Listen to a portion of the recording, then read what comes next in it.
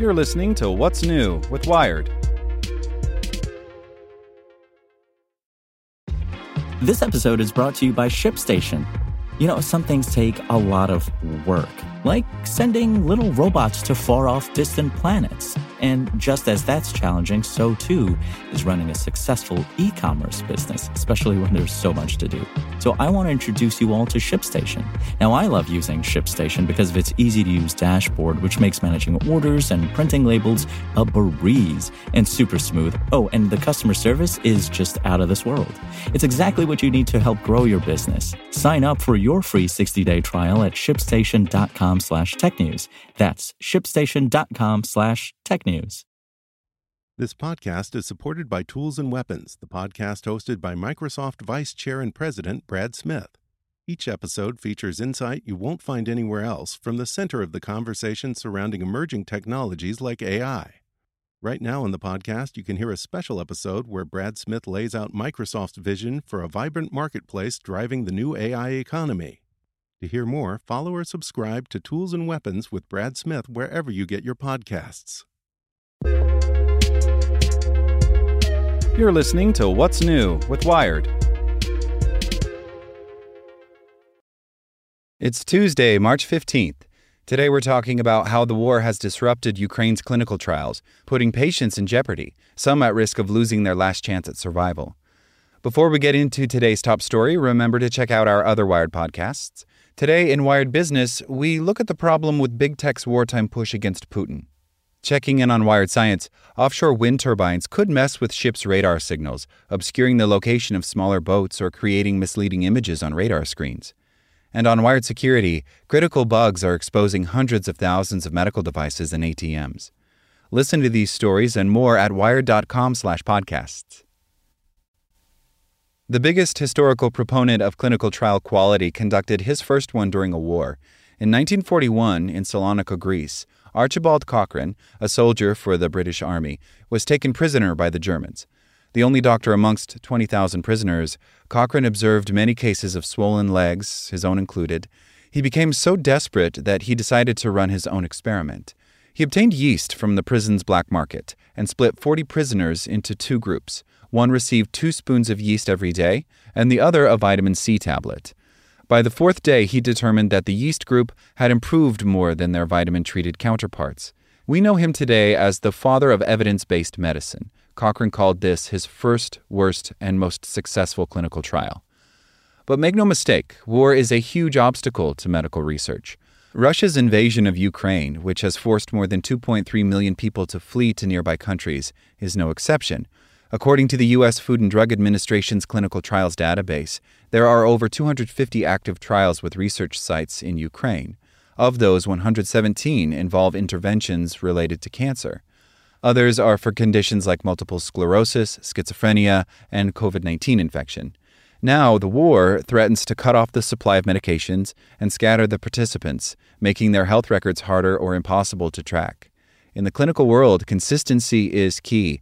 Gaps in data can blight the reliability of any takeaways or beleaguer analysis, and any investigator who tries to restart their trial will be doing so in a totally different Ukraine from when they started, says Mike Clark, a clinical trial design expert at Queen's University Belfast. The health and research infrastructure will still be recovering. Millions will have fled. Resources might be scarce. The environment that they will be restarting in will be so different that they might have to view it as 2 trials, he says. The trial before the invasion and the one after it. And that's imagining a scenario in which the previously collected data hasn't been destroyed. Clark points to trials that may have almost finished, but are never ever going to report their findings now, a complete waste. And not only does suspending and restarting trials potentially produce bad data, it can be devastating for the patients, especially those with end-stage diseases, for whom participating in a trial is their last hope. For oncology patients, this is also a matter of survival, says Ivan Vaishnyevetsky, president of the Ukrainian Association for Clinical Research. Ukraine has a reputation as a hub for clinical trials. It has a sizable, capable medical and research workforce with a reputation for delivering reliable data, and for many years, its healthcare system was underfunded. This meant that participating in clinical trials became an alternate, often speedier pathway to receiving care, so patient recruitment was easy. Plus, that wobbly healthcare system meant that much of the population is made up of treatment-naive patients, or individuals who haven't yet received any treatment, a trial investigator's dream. Over the past few years, Ukraine has overhauled its medical system and made digital records the norm, which in turn made participant recruitment a snap. But as Putin's invasion wreaks devastation across the country, all of these trials are now in grave jeopardy. The main problem is logistics, says Vaishnyevetsky. It is almost impossible to ship biosamples from Ukraine and investigational medical products into Ukraine from the sponsors. Many of the materials required for clinical trials are located in Kyiv, he says, which is a combat zone. So it is almost impossible to get those materials, even though they are in Ukraine now. In western and some central parts of Ukraine, trial runners are continuing to make patient visits where they can, or to at least check in by phone. Vaishnyevetsky's organization is trying to relocate patients from the most vulnerable research sites to other regions of Ukraine where the research is able to continue, for now. The group is also figuring out how to support people who are escaping to Poland or Hungary so that they can continue their treatment and participation, either remotely or at trial sites in those countries. Clinical research in Russia may be under threat, too. There are 557 active trials ongoing there, but flight bans may affect the transportation and analysis of samples. Moscow State Medical University, one of the biggest universities in Russia, said it has paused recruiting of new patients for its 120 ongoing trials, citing the university's inability to receive samples from other parts of the world, as Russia has closed its airspace to airlines from dozens of countries. Some pharmaceutical industry sponsors had procedures in place to cope with a possible escalation of the war, but Vaishnyevetsky says some sponsors appeared absolutely not ready for this. Most of the companies contacted by Wired said they will try to run ongoing trials as best they can, even if the participants have left Ukraine, and pause recruitment for new ones. A spokesperson for Swiss biotech company Roche said that there are 33 Roche-led global investigational studies with sites in Ukraine, and that the situation for those patients is currently very challenging. The spokesperson said, "We are actively working on solutions to ensure continued access to treatment for these patients, including if they have left Ukraine and moved to other countries. With regards to displaced persons or refugees, a number of neighboring countries have confirmed they will be eligible for the same access to health care as local citizens. We are working with healthcare providers in these countries to ensure sufficient supply is available." A spokesperson for pharma giant Merck told Wired that Ukraine and Russia represent about 7% of their active test sites, and that they would try to transfer some of this work to other regions. Screening and enrollment in ongoing clinical trials and planning for new studies in these regions have been paused until further notice, the spokesperson wrote, as the company determined it cannot safely conduct clinical trials in Ukraine or Russia.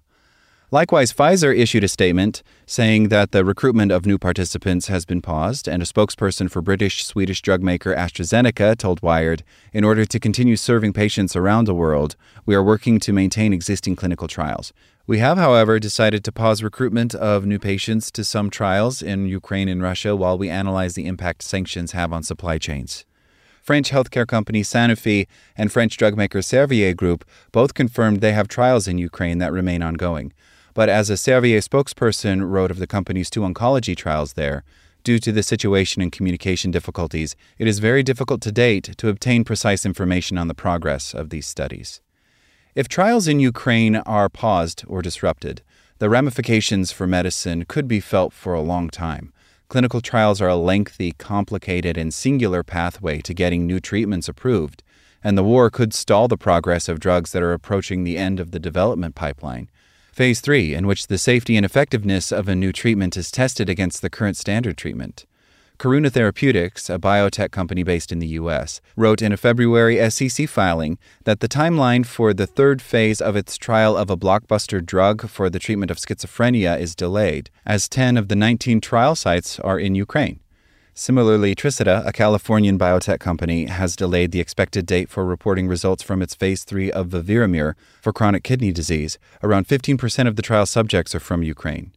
Ukraine is also home to very early-stage research, the lab research that precedes human clinical trials. The invasion will disrupt the supply chain of intermediates for people doing discovery work. Ed Griffin, a medicinal chemist, told The Medicine Maker, a magazine covering the pharmaceutical industry. In particular, Enamine, a company based in Kyiv, is a global supplier of chemical compounds and reagents necessary for drug discovery, including the Moonshot Project, which is developing antiviral treatments for COVID to be made freely available to the world. On February 24th, the company announced via social media that its services were being temporarily postponed as its employees escaped the country or stay to fight. If a clinical trial's ultimate goal is to improve the lives of patients, then their safety is paramount. Endangering them in the research process would be antithetical to the cause. That's the purgatory medical investigators in Ukraine currently find themselves in. What's more dangerous, pulling experimental drugs from people who might desperately need them, or forcing patients to continue with trials in a country where today's trial sites could be tomorrow's bomb targets? Medical facilities, where trials are often carried out, are already under siege. On March 8th, the World Health Organization confirmed 16 attacks on medical facilities in Ukraine, including a maternity ward, and said these attacks were increasing rapidly. Getting to research sites in a war-torn country is treacherous for even the healthiest individual. What if your patient has stage 4 cancer? The crisis in Ukraine parallels the dilemmas faced by researchers during the early days of COVID-19, when thousands of trials were halted, disrupted, or delayed. Trial investigators were forced to weigh the risks. Did the danger of a COVID infection outweigh the benefit of the trial? Vaishnyevetsky says that unless the current conflict is resolved, clinical trials in Ukraine will have to stop completely. But for now, because the situation is changing by the day, Ukrainian authorities haven't ordered any shutdown, he says, just because nobody knows when this madness will stop. Thanks for listening to Wired. Check back in tomorrow to hear more stories from Wired.com. Want to learn how you can make smarter decisions with your money? Well, I've got the podcast for you. I'm Sean Piles, and I host NerdWallet's Smart Money Podcast. Our show features our team of nerds, personal finance experts in credit cards, banking, investing, and more. And they'll help you make the most of your money while cutting through the clutter and misinformation in today's world of personal finance. You'll get clarity on strategies to help you build your wealth, invest wisely, shop for financial products, and plan for major life events. Listen to NerdWallet's Smart Money Podcast wherever you get your podcasts.